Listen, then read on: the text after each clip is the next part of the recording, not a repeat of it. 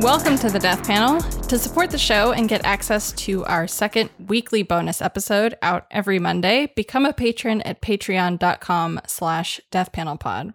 This week's patron bonus episode was a fantastic conversation with Silky Shah, who is the executive director of Detention Watch Network, which is a grassroots organization working to abolish immigration detention in the United States. It's a great interview. We talk about the Biden administration dropping the ball on its promises to end the Trump-era usage of an old public health law called Title 42. So if you'd like to hear that bonus episode and support the show, become a patron at patreon.com/deathpanelpod. And if you'd like to help us out a little bit more, share the show with your friends, post about your favorite episodes, pre-order Health Communism, and request it at your local library, or follow us at deathpanel_. So we are most certainly once again bracing ourselves for a COVID wave with very few remaining pandemic protections in place. So for today's main feed episode, we're going to take a look at this incoming wave of COVID in the United States, a wave that, to be clear, has already hit us for sure, although you wouldn't really necessarily know it due to underreporting, lack of communication, and overt attempts to gaslight people and minimize the current state of the pandemic. Which, of course, the Washington Post, were you going to talk about the Washington Post story title, which frames all of this as how many people are being infected with COVID? Who can really say? Right, yeah, I like to think that right now we are in what you could charitably call a narrative vacuum. That's a good way to put it. I mean, this silent wave with this sort of narrative vacuum, we face a really unique challenge because of a lack of testing and because of the CDC's overhaul of the county level risk map in late February, which turned it from an angry red to calm pastel green overnight. This latest wave of COVID is really hard to see, which we're going to get into more detail on in a moment. Nevertheless, we may not be able to see the full picture, but we know for sure that cases are up. And despite that, the CDC is still not recommending putting pandemic protections back in place under its new pastel community level map, which has practically been engineered, again, to project the appearance that everything is fine, even as cases explode. So if you look at the old CDC transmission map called community transmission level right now, it's all red again. I mean, heavy duty red, meaning that we have substantial or high transmission across about 66% of counties right now.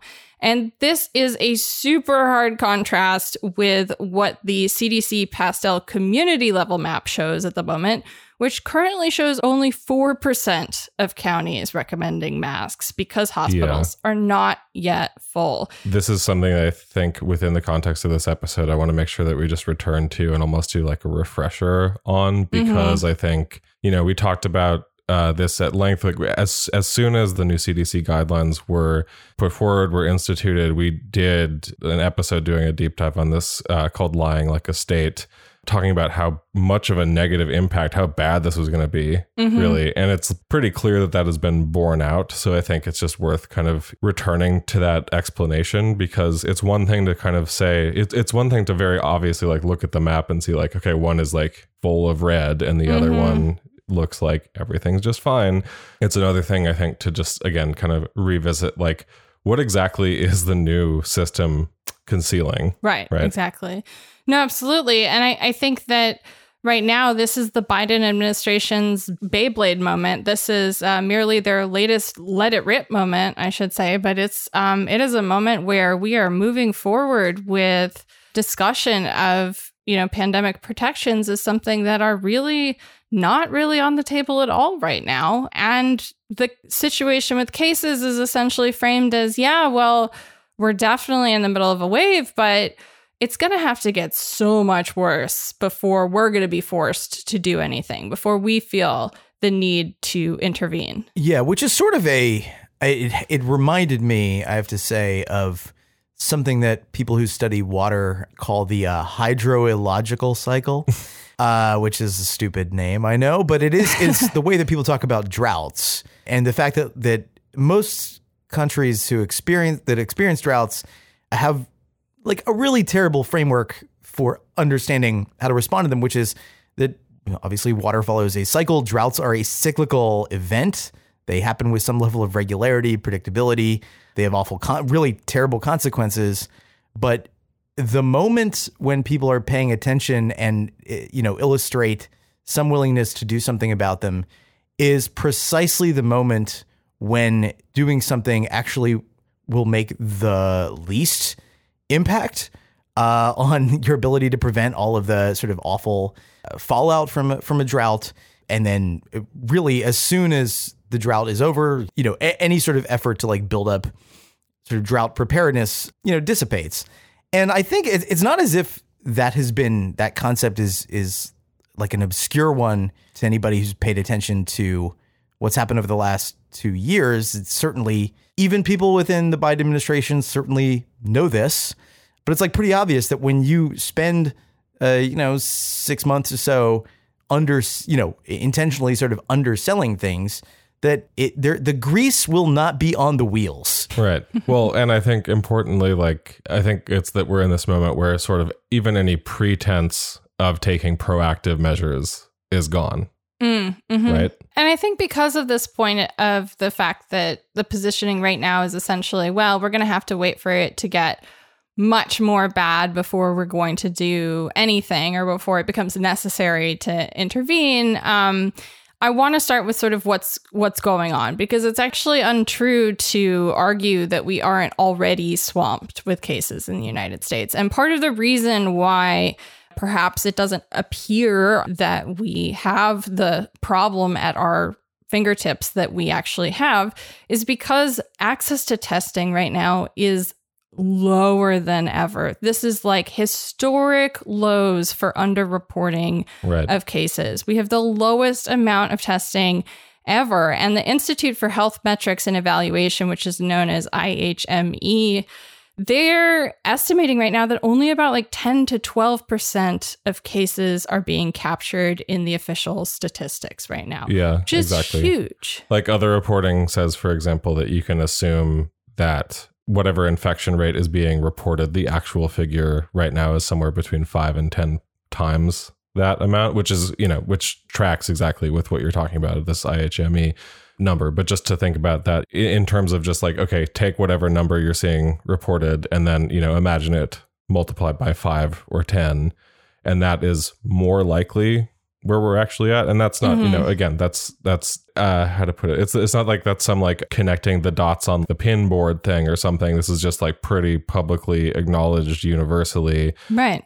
Well, there's a lot of home testing that's going on, right? I mean, the Biden administration is sending out more home tests, which I think... Well, a lot of the test centers that like would be reporting to public health departments and to the CDC have like shut down. Right, or and don't then have you also funding have... anymore or whatever. Right, and then you also have places like DC who just wholesale stopped reporting to the CDC in late April and hasn't still answered why they've stopped. And so you have all these sort of contingent delays that are happening. You have closures, you have the fact that people are doing mostly home testing. The Biden administration is sending out more tests, and they can say, all they want, people need to have access to testing in order to live with COVID. But the fact of the matter is that there is very little testing going on that we actually are capturing a picture of. And just to compare this really to like other previous points in the pandemic, pre-Delta, right, before Delta, so the first wave of the pandemic, we were capturing about 60% of cases officially on the record. After that, during the Delta wave, that was only about 43% of cases. And that's reflected by the increased use of rapid flow home testing. Then during the first Omicron wave, we only captured 26% of cases. And now we're only at between 10 and 12% of cases. So we are hitting, I think, a milestone, not just in that this is our first invisible wave of COVID by the testing numbers, but also in that this is our first summer wave of COVID. And it's coming in a time of year that for a long time, many have just assumed COVID cannot really happen during. I think a lot of people have felt really safe going back into their activities between the CDC messaging, the new all green map, and the fact that it's COVID. And for years now, people have been messaging that COVID is seasonal, which we didn't necessarily know. But now we're seeing a lot of evidence that I don't know if it really is. I think also something, a couple of pieces of information that help kind of make sense of this and put this into context. I'm just going to take, these are coming from Caitlin Jedalina, who is hardly a COVID alarmist by any stretch of the imagination. One is, if we take case underreporting into account, we're already at a higher case counts than we saw during the first 2 waves. Yikes.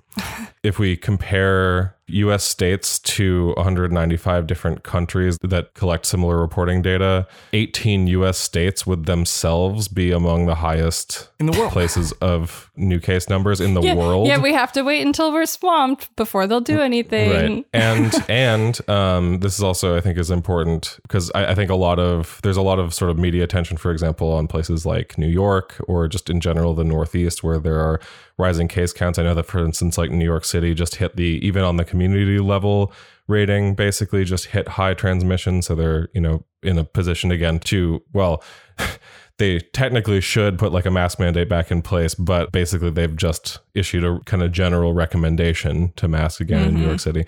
But anyway, this is important. Case rate change, like case accelerations, are not, it seems, a regional phenomenon right now. They're happening all over the country. All over the country. And that's really important. Like there's no regional pattern to this, which suggests really, like a national resurgence of the virus. Absolutely. And I'm so glad. Hot ICU summer, if you will. Oh my God. I'm so glad you brought that up, Artie, though, because one of the lines that's been really frustrating to hear, especially from people like Jaws, like, well, we're seeing a lot of cases, yes, but a lot of these cases that are exploding in highly vaccinated areas, like implying that, these are kind of like safer. They're not, they're not going to make the mistake of calling it mild again, right? Like they already got they're just using different synonyms for mild at this point. Yeah. This, I would call this, there's been a phenomenon that I think we picked up on in a bunch of different episodes, but I think I now have a name for it, which is the magic bullet theory of diseases. Right. Which is that, like, we all know how diseases work, but there are also, there's a certain kind of disease, which happens to be the one that's spreading around the country right now, which also has these magical properties, such as it only really spreads in highly vaccinated communities. Right. Like it doesn't, like, you don't have to worry about it in schools. Like you don't, like, and there have been different iterations of this. You don't have to worry about it in schools, at work, at restaurants, anywhere. You don't have to, anywhere that you're asking specifically about, you don't have to worry about it there.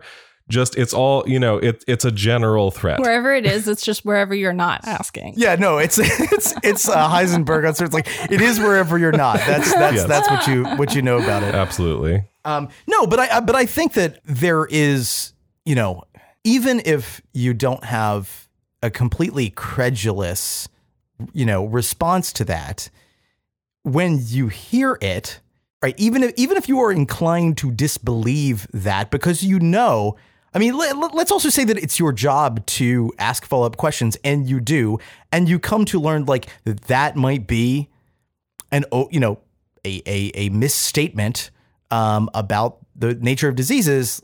Like, you still print it, it still gets said.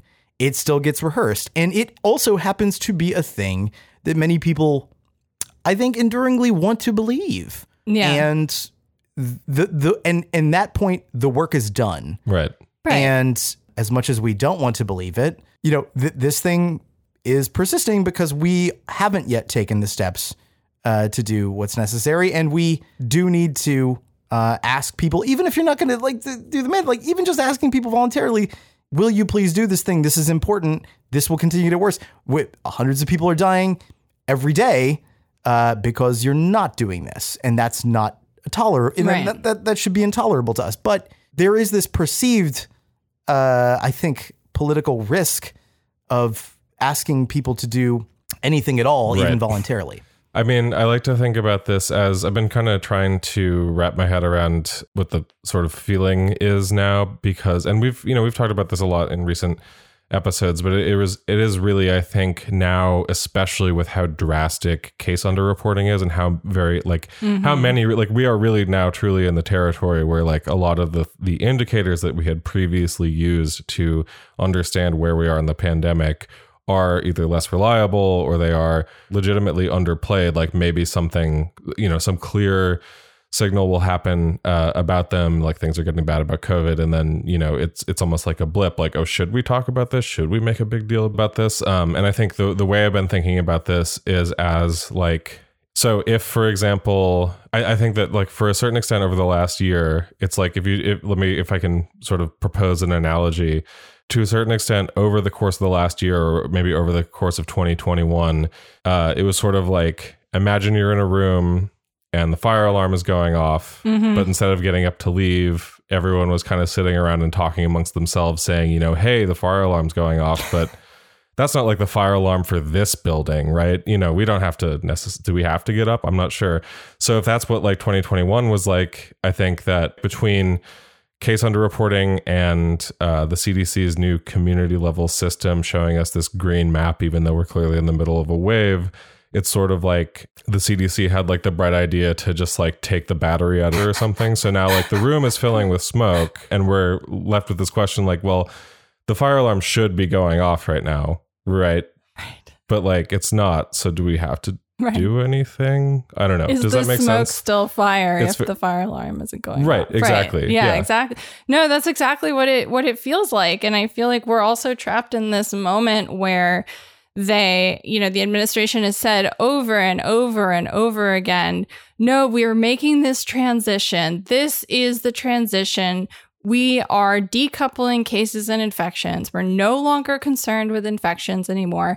Now our only priority is to preserve hospital capacity, right? This is the whole shift that was signaled by Ja coming on and replacing Jeff Zients and bringing in this new era of the endemic mild vibes, like vaxxed and relaxed COVID Biden, second year, right? This was like the whole energy that they've been projecting is that, oh, no, we're in control because we're really worried about the hospital capacity and like we've got our eye on that. But the fact of the matter is that where we stand at the moment, we're 3-4 weeks out from hitting the point where we do threaten hospital capacity. And I think it's a valid question to look at that and say, well, if this is where we're going, then how does not acting now protect us from overdoing hospital capacity later? Your plan is not to prevent hospitals from being overloaded. Your plan is actually to only react once hospitals are overloaded. And if that's what your plan is, then you should be fucking clear about that. Well, right. And in fact, I mean, and maybe this is a good time to kind of just return at least briefly to a couple of points about what that shift meant when the CDC changed in late February its guidelines on masking and its sort of risk assessment for the country to this new community level metric. Because, again, we've talked about this a lot, but when we kind of often, I think, mention it in the shorthand, but, I don't want people to necessarily have to always like go back to that episode line like a state or like dig through the interminable CDC website to like learn how fucked up the CDC community level guidelines are. Yeah. And I think that thing that you said, B, for instance, about like, oh, well, what is the point of your system if it's like 3-4 weeks from now hospitals will be overwhelmed, and it's just like that's fine apparently, and we talked about this when we first discussed this change to the CDC's community level guidelines, because that is actually explicitly how they're set up. It is supposed to be allegedly a prospective system that looks at basically once you hit high community transmission, or not community transmission, sorry, misnomer there, because that's actually what literally the old system was called. It's intentionally confusing. And I mean, and that's like a really good, clear example of like number one error or like, false vibes committed by this new system. But so the community level system, in this new guideline that the CDC instituted in late February, you will only see it change to high, like the risk rating for a particular county change to high, when you are basically at a point where already it is baked in that within the next 3 weeks, basically, or over the course of basically the next 3 weeks, your hospital capacity and a number of other factors will already basically be overwhelmed. You're basically already factoring in the fact that there will be this prolonged period of fucking immiseration for no reason, basically. And this is because, in part, and I won't go through all of it, but I think just a couple of things to highlight here is, under the old system, again, which was called community transmission level. So they just dropped the transmission part from it, which is exactly what they actually did, because they basically de-emphasized cases. They de-emphasized actual transmission of the virus. Whereas under the old system, the community transmission level system, if you had 100 cases per 100,000 people, that qualifies your county immediately for high transmission. That is, red flag waving, like things are very bad. And again, obviously that's before 66% that too, it's like, of counties right now. Right. Obviously before that too, masking would have been recommended. In the new CDC community level designation, case spread is only one factor. So they de-emphasized it. They made it so that it's until you hit a threshold that is literally double that, 200 cases per 100,000 people. The case metric does not shift the calculation at all. The rest of the calculation is all done based on hospital capacity, basically. Right. We explain more about how that calculation is done in the other episode. But what's important about that is because it is set up to be this like prospective, forward-looking thing of looking towards the next 3 weeks of like what is going to happen in terms of increased illness and death in a particular county, right? What is fucked up about that and never really acknowledged, I think we mentioned it once in our episode, but basically like because the only level at which under the new community level system masking is recommended by the CDC is that high level where already you have so much immiseration baked in, right? This system also essentially admits that increased masking is correlated with decreased hospitalization. Right. Right. I mean, Yes. if the one valve that they have is to change, like, okay, at high level, if their only goal is to like protect hospitals, not to keep people alive or to keep people from, getting long COVID or whatever. If their only goal is to protect the hospital system and masking is the, one recommendation that they add at the high level, basically to keep that outcome from happening, then, it's an explicit acknowledgement more or less that like, yeah, in fact, regardless of your vaccination status, if you do mask, if people are fucking masking, then people are less likely to be ending up in the fucking hospital. Right. Yeah. I mean, the truth is still like things bad, time to mask. They just moved where bad was to a much higher threshold of bad. Well, the thing I was talking about before with droughts, it takes this, the thing about this, the measurement that I want to like hit on is that it takes this feature of the way that we tend to respond to problems, which is reactively rather than proactively, trying to do, relief or response rather than prevention. And it builds that into it, the metric. It actually takes something that at the very least, as bad as we might have been at that, having a metric that is based actually on what a fairly easy to reproduce metric of like what infection rates are in a place and replaces that with a very convoluted metric, which it's like if the fire alarm only went off as, the embers were, taking off the paint in your kitchen and like the walls of the bathroom. Like it's just a bad device. Or 3 weeks after the fire, actually. Or 3 weeks after the fire, right? I mean, and it does seem to me that if you think about the effects that device has in the world, I think it has two effects. One, it actually does make, its immediate effect was getting people to not mask as frequently, which then increases the sort of potential for spread. Like that was the most immediate thing that the new guidance did. 100%. Is it allowed organizations, state and local governments, basically everyone to like completely converge on one strategy, which is like, masking, if it happens, is going to be really sporadic and uneven and voluntary now. It's a personal decision. And events were restarted with vaccine only controls for getting in. So you even saw people drop.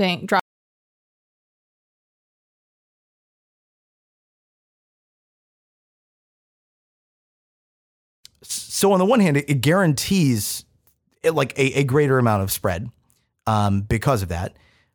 The second effect, however, is that, and I show this. I don't have data for this, but I do think that the dropping of the mask mandate and the changing public opinion is, like, at the very least, partial evidence for this, which is that at the same time that it is creating the propensity for a more uncontrolled spread and a harder to recognize in advance, like harder in a sense to do preventive work in advance, it also is reshaping the cognitive environment in which policy is received by mass public. So it is also telling people that when new things happen that are bad or untoward, that you should regard them not as the product of conscious policy choices, but as anomalies that have no explanation, that no one could have predicted, and that no one, in fact, can control. It sort of reminded me of what Pete Buttigieg said the other day about the baby formula crisis, which is that he sort of affirmed, is like, well, this is a horrible crisis, but one thing you should know is, like, this is a capitalist country, and one thing we will not be doing is we will not be using the capacity of the federal government, and that's a good thing. But that is the federal government's job as regulators to help ensure as safety regulators, of the yes, plan. but let's be very clear. This is a capitalist country. The government does not make baby formula, nor should it. Companies make formula. And it's sort of interesting because that's a very stark and ugly version of this, which doesn't scan. Like it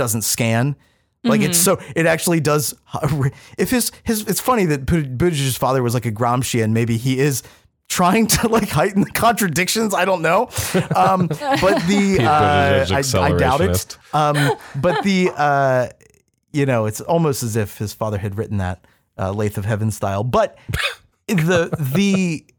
this is a much more, I think, subtle and insidious version of that, which is you simultaneously do something that has a measurable effect in the world, but that very thing that you do also reduces people's acuity to recognize what it is you're doing, and in fact reminds them that it is not you who are responsible for this. It is either themselves and or other irresponsible people, or fate.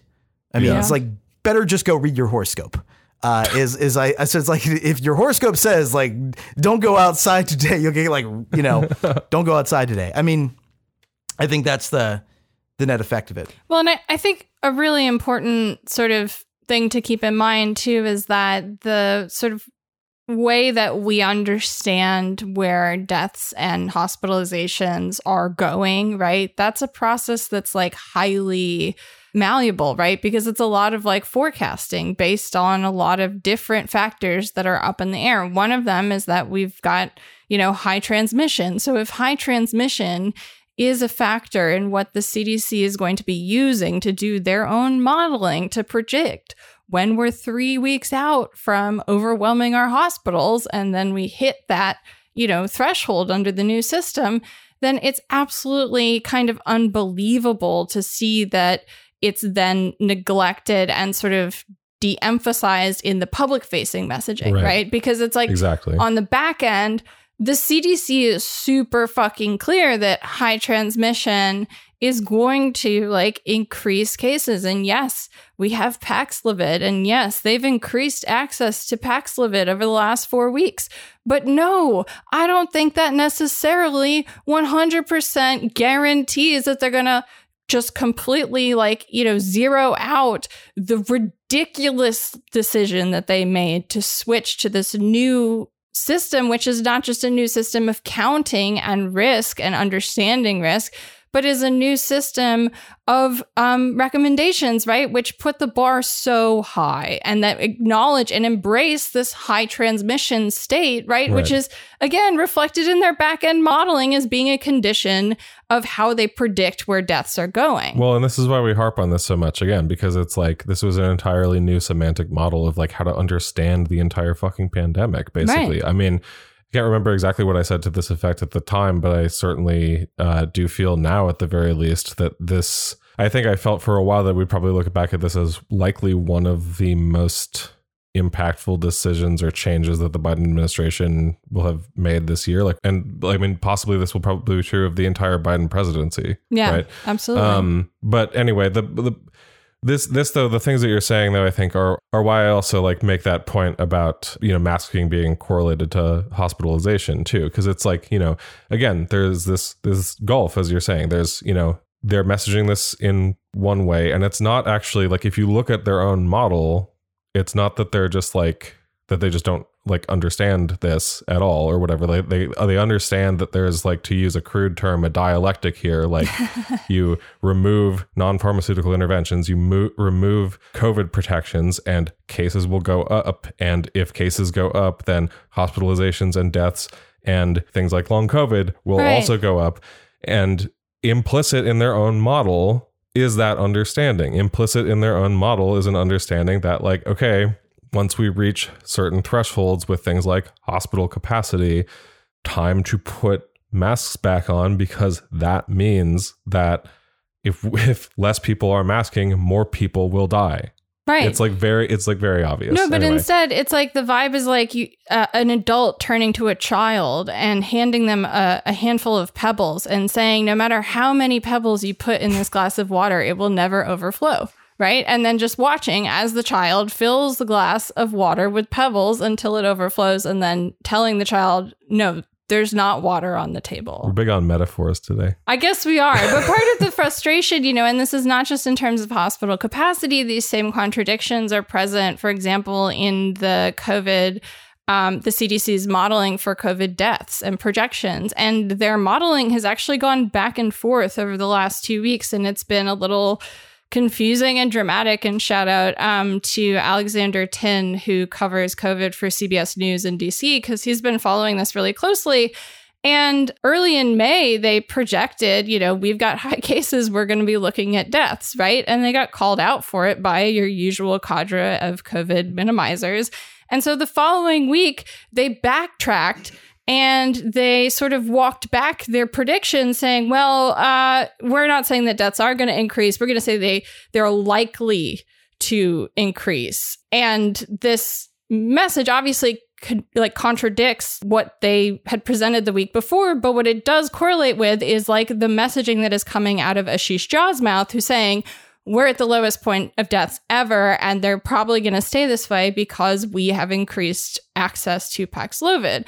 But the fact of the matter is that this week's CDC projections, even though they backtracked the week prior, they are now forecasting a likely increase in deaths. And even with all of this work, all of this rhetorical labor to try and manipulate the perception of where this one death projection calculation was going over the past 3 weeks, even with all of that intellectual work, it's still impossible for them to put out a projection that reflects the messaging that they have decided to go with, no matter how many people get sick, no matter how many people suffer, and no matter how many people die, they're going with it. And it completely contradicts everything that we see with our own eyes, and that which, reporters see, and that the data modelers are clearly seeing themselves, right? And this is, I think, an absolutely frustrating time for anyone that's paying attention right now. But because we have this kind of, invisible pandemic wave that is way more frustrating, I think, than a lot of the other waves we've experienced in the past. And I think that the response of the Biden administration to a lot of what we're saying might indeed be to point to their efforts around vaccines or Paxlovid. But it is not as if we are, rapidly approaching a situation where things will get worse. And it is also, because it's getting worse, going to get easier to go get vaccinated or to get Paxlovid. I mean, if you think that that's the case, I sort of wonder if you have, regular experiences with not being able to get your insurer to cover things, not being able to afford the things that are covered, or just not having insurance, which is the situation for millions of people. So, that is maybe a good reason that we should talk about where things are with the, utterly flagging vaccine effort in the United States. Right. Yeah. I mean, I think this is really important because basically, like, obviously it's been a huge headline thing, right? That there's stalled funding for anything COVID related, that lack of additional funding is starting to basically impact the ability for like vaccines to even be basically provided in the US. Obviously, it's a little bit more complicated than that, but I think that actually I like this. There's this Stat News piece that talks about sort of like what will happen if there's not additional funding for vaccines in the US. And it starts with like the most crass, insane line that I have, I think, seen in a piece of like kind of straight COVID news reporting in a while, which is, quote, "The federal government has distributed COVID-19 vaccines and treatments for free so far, but most likely the handouts won't last forever," which is just interesting. Anyway, but basically it's like, so essentially, you know, according to, for instance, Politico, there are conversations happening inside of the White House concerned over the long-term ability of the COVID response to continue happening. According to this report, both people in Congress and people from within the White House have essentially floated or suggested the idea of sort of beginning or quickly transitioning to essentially private insurers completely taking over the like vaccine distribution process, essentially, you know, kicking it back to like, I mean, basically this can all sound really technical, but I think what we're essentially talking about with this is something that is really tragic, actually, which is that, again, so many of the factors that we have sort of, I think a lot of people really have taken for granted as part of the US COVID response. The idea, for example, that like, as it currently happens, the US government buys vaccines from Pfizer and Moderna and Johnson & Johnson and whoever, then distributes that to states and distributes that to pharmacies and all these things. And so those things get basically provided for free to those locations. You know, there are other things in between, like the actual delivery of it or whatever, but the actual like cost of purchasing the bulk amount of all the vaccines distributed in the United States so far has been on the government. Yeah. And with that going away, this new reality that we're going into is like a even more fucked up scenario. Right, absolutely. And the pharmaceutical executives like have been ready to transition to non-pandemic pricing for a while. This is something we covered, you know, back in summer of 2021 when all those contracts leaked, which already had this post-pandemic pricing clause built into them, right? And so you have all of this, all of these comments also from you know, people working in pharma right now who are saying we're getting ready for a 100% private vaccine market this fall, that they expect to not have this federal funding. That's literally interfacing. the Moderna CEO said right, that. exactly. Yeah. And that to me is really kind of terrifying to think about all of the kind of over the line things that were in some of those contracts that, for example, Pfizer issued, like the terms that Pfizer issued to countries in the global south, right? Where they said, listen, you know, you've got to put up all of this collateral and you've got to waive all of this liability and waive the sort of right to like have any kind of recourse if something goes wrong. And these are the conditions that we're willing to sell it to you under. Just to imagine, you know, how much control these corporations are going to have as a result of Biden honestly dropping the ball on managing COVID in the United States. So much of how, you know, the WTO talks on the technology transfer of COVID vaccines has been influenced by, you know, the US prioritization of making sure that these vaccines are still profitable to the companies that are offering them.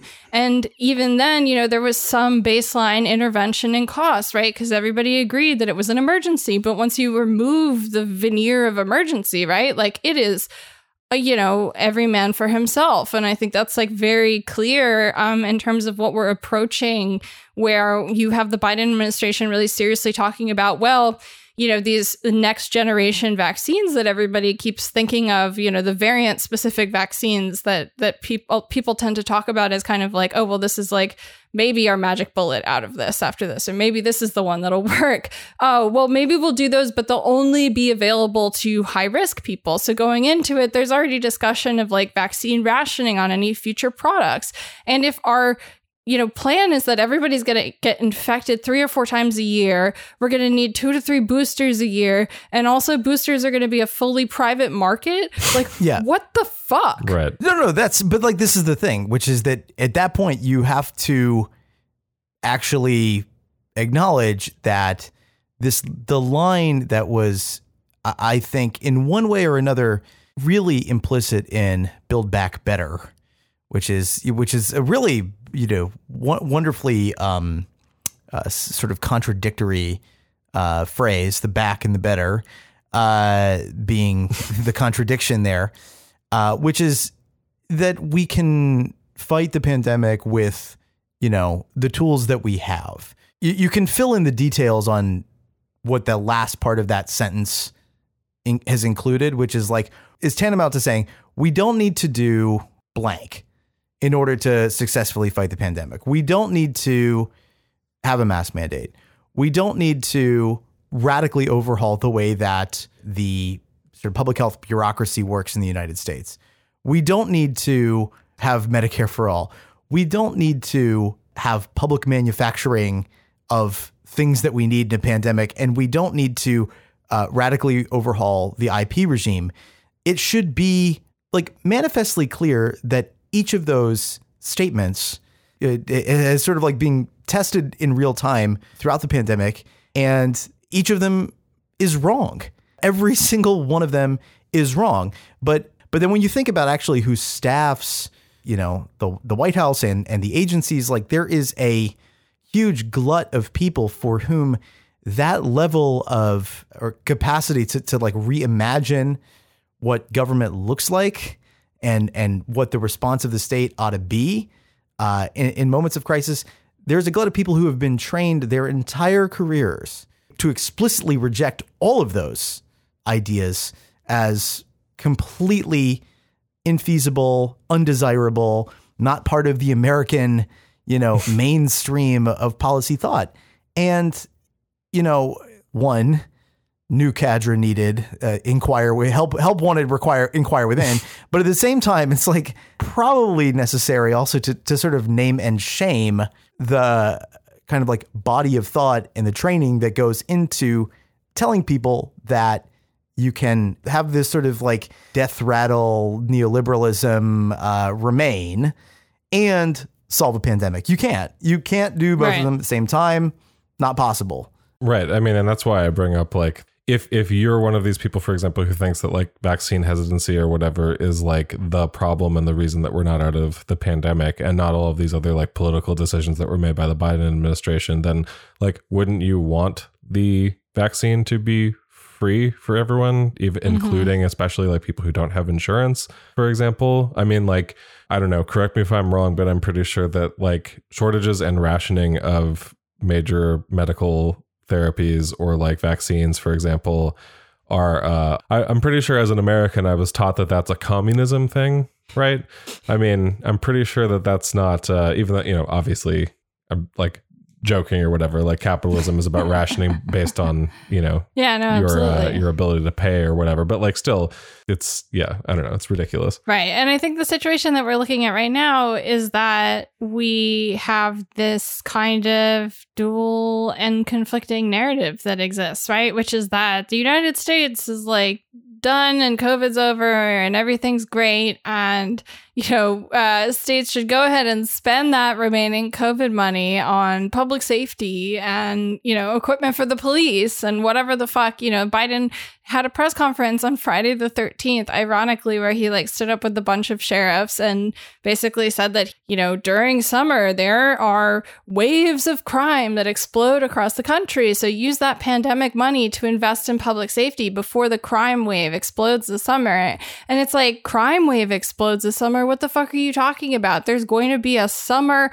wave of COVID and it's your fault. And you're directing people to put more money into the police instead of, put back in place or fund the most bare minimum public health initiatives and mitigations. It's one of the most tragic and, frustrating things I think I've ever experienced in my life. I mean, and I have one final thing I think to say about the vaccine rationing thing that is clearly, it seems pretty clear that that's going to happen. And I think what is really kind of almost galling and fucked up about this whole situation, especially in the context of like having spent, as you were alluding to, be all of this time dragging their feet on and like making sure that like the TRIPS waiver didn't happen, for example, is that like just on a base level, they're doing medical imperialism wrong. Like if I'm just calling out what the US state would want to do, technically speaking, like let me read you a quote, for instance, from the Politico report about vaccine rationing that's coming. So quote, Biden officials have stressed to lawmakers that securing funding is now critical to the administration's preparedness later this year, particularly when it comes to purchasing new vaccines meant to target Omicron variants. The government can't commit to purchasing them until it has the money, sparking concerns that competing countries will get first access to the limited supply, or that the U.S. will only be able to afford enough shots for the highest risk populations, unquote.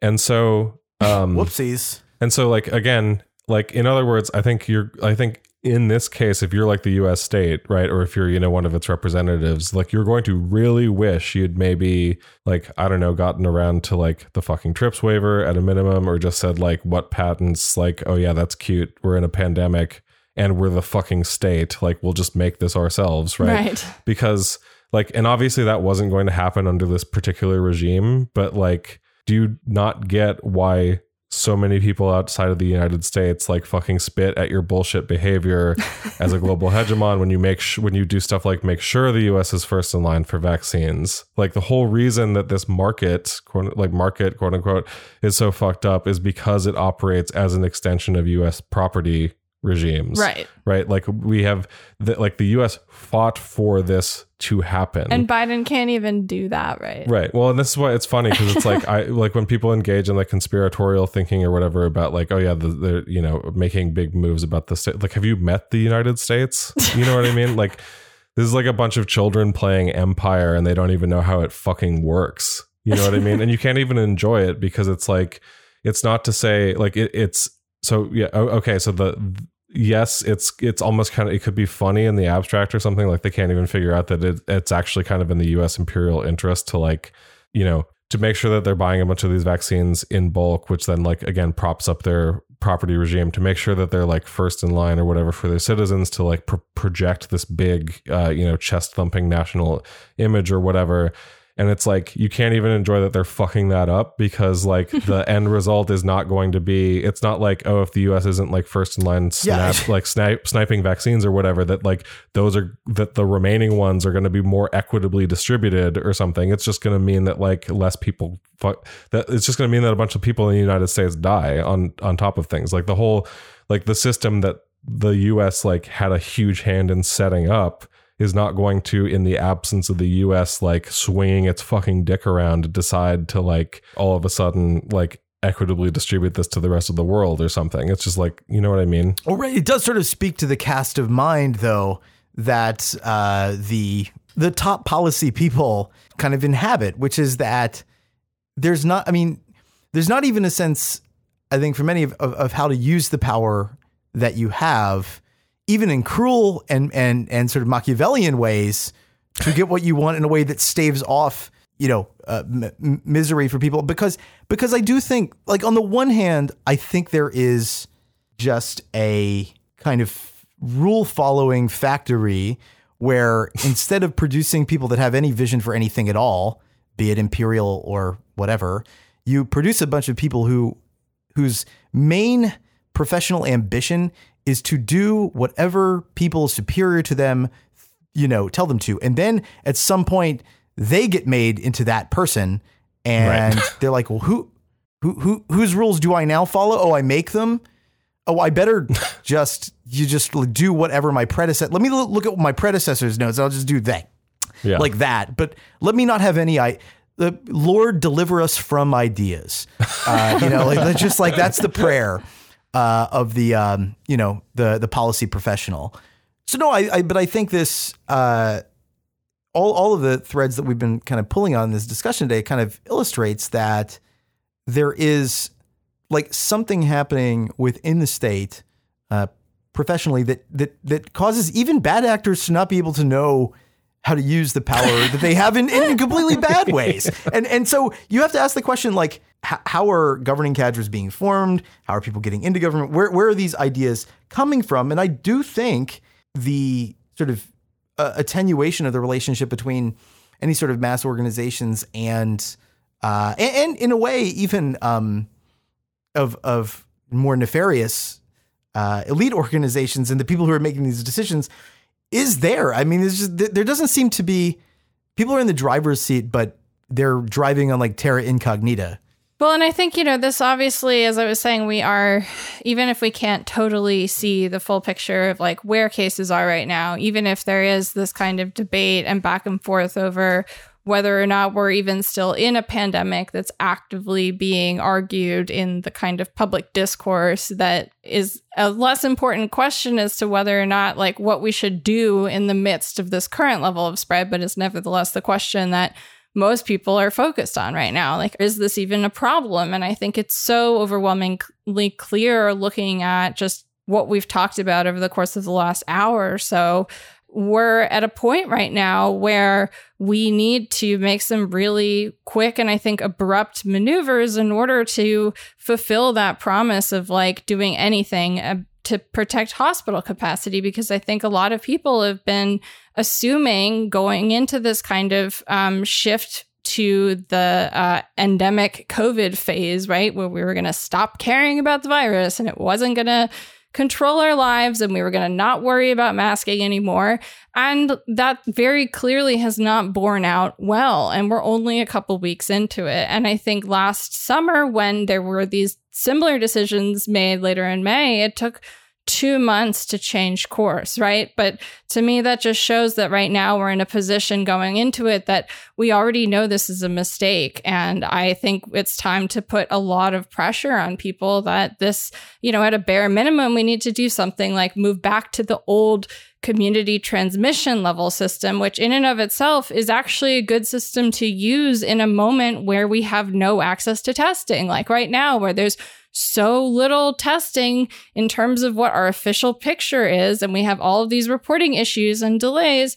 There were provisions in the original community transmission level system, which not only does that system recommend masking at lower levels of community spread, it also had these built-in triggers which were supposed to deal with what happened if there were no tests in a county for some reason, or if there were these situations where there was not a lot of testing beyond people who were potentially symptomatic, for example. And in that scenario, the old system was basically looking at, okay, so of the tests that are happening, what percentage of those are positive, right? And that gives you sort of this other alternative way of trying to trigger masking and social distancing and non-essential closures. And that gives us time to do things like upgrade air filters. And it gives us the foresight to cancel big events, or not just require vaccines before events, but start requiring testing, day before, day of, and masking during the event. And I think it's like, if you're this idiotic idea that you can only politically claim credit for relief and not prevention, just completely ignores the fact that like one thing that you can absolutely and you should absolutely claim credit for is here and is entirely feasible to do given projections. Like, you can absolutely say, here are the number of people who did not get sick. There's the number of people who did not die as a result of taking more precautions. I think that idea that that's somehow a politically no-win is insane to me, especially after the amount of death that people have experienced. I think it's preposterous. But even more broadly, I think the idea that it is somehow acceptable for, the main metric the government is using being one that is preventing us from actually seeing what the situation is, that is something that is politically, it should be politically intolerable. Yeah. And, it's certainly something that at the very least, forcing the government to defend why it is using such a faulty metric or have to explain that is like the absolute barest minimum that we should be doing right now. Well, I mean, and let me put it this way: with the community level guidelines that the CDC issued in late February, at the high level, at the high alert level, whatever high risk level is the only level where they recommend masking. Below that, they say basically, if you're at high risk, quote unquote, then literally they say like ask your physician whether you should consult your physician whether you should mask or not. And let me just, I guess, say that at a minimum, that is unacceptable if it is not ask your physician. And if you cannot afford a physician, one will be provided to you, etc. That is, no public health document issued by a state that does not have universal single payer or a national health service should have anything on it that reads ask your physician. And it's tough because on one hand, it's like, oh yeah, there's so many things that we could put back in place that would help that have been, things that have been systematically taken away. But also we've never done the things that we needed to do against COVID. And so at a minimum, we should roll back to the community transmission level metric as opposed to this new bullshit math that the CDC just, deigned to put out in February. Also, at a minimum, it is pretty clear that I think vaccines and testing and treatment should continue to fucking be free in perpetuity. You're not going to, the idea that you're going to continue the public health emergency beyond July, but also beyond July, it's going to be up to whether you have health insurance as to whether you can get a fucking booster or not. Well, if the public health emergency ends, then the cost sharing agreements are over. So people with private insurance plans are going to start paying a heck of a lot more for any COVID related care as soon as the public health emergency ends. Well, so get ready for that, everybody. And on top of it, actually, and this is very fucked up, the only COVID therapeutics and vaccines that are approved, blanket FDA approved, actual approval, not provisional, emergency use authorization. The only things that are approved are the primary series vaccines. So your first 2 shots of the mRNA vaccine, for example, Pfizer or Moderna.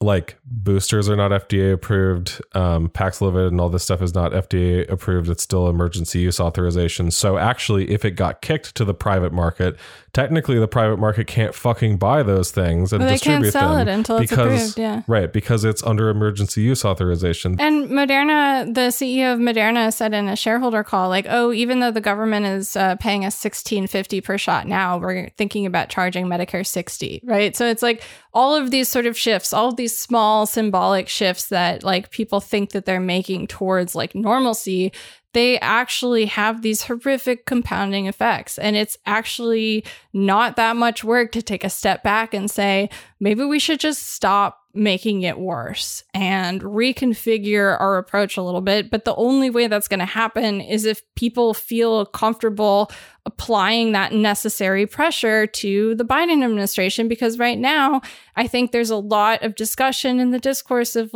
yes, this is going on. Is this really happening or not?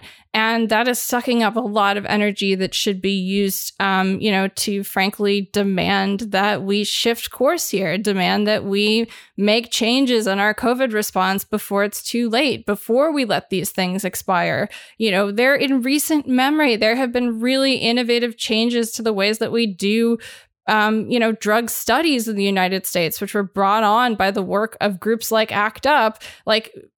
Anthony Fauci was in NIH and in that room when that was happening. He knows that with enough pressure, you can innovate some of the strategies. Why not make now a moment to, pressure the FDA to approve the vaccines, but only under the condition that they, for example, be made available at no cost to the public, right? We could be rethinking how we approve drugs. We could be thinking about incorporating price controls into our approvals, but this isn't even anywhere close to what's on the table because we're too busy arguing whether or not we're actually in a pandemic and whether or not these deaths that are all around us that everyone can see with their own eyes are real, happening, or matter. And it's fucking bullshit, right? We're wasting time. It's time to make some real demands. It's not that difficult to understand. Right. And I think that's a good place to leave it for today. What do you guys think? Yeah. Sounds good. Don't forget that if you're feeling like the pandemic discourse has you really alienated, you can always join the Death Panel Discord. It's a great forum to hang out and vent off social media and amongst other listeners of the show, and you do not have to be a patron to join. The link to join is always in the episode detail or description. And if you'd like to support the show and get access to all of our bonus episodes, become a patron at patreon.com/deathpanelpod. To help us out a little bit more, share the show with your friends, post about your favorite episodes, pre-order Health Communism, or request it at your local library, or follow us at deathpanel_. Patrons, we will see you Monday in the bonus feed. For everyone else, we'll catch you next week. And as always, Medicare for all now. Solidarity forever. Stay alive another week.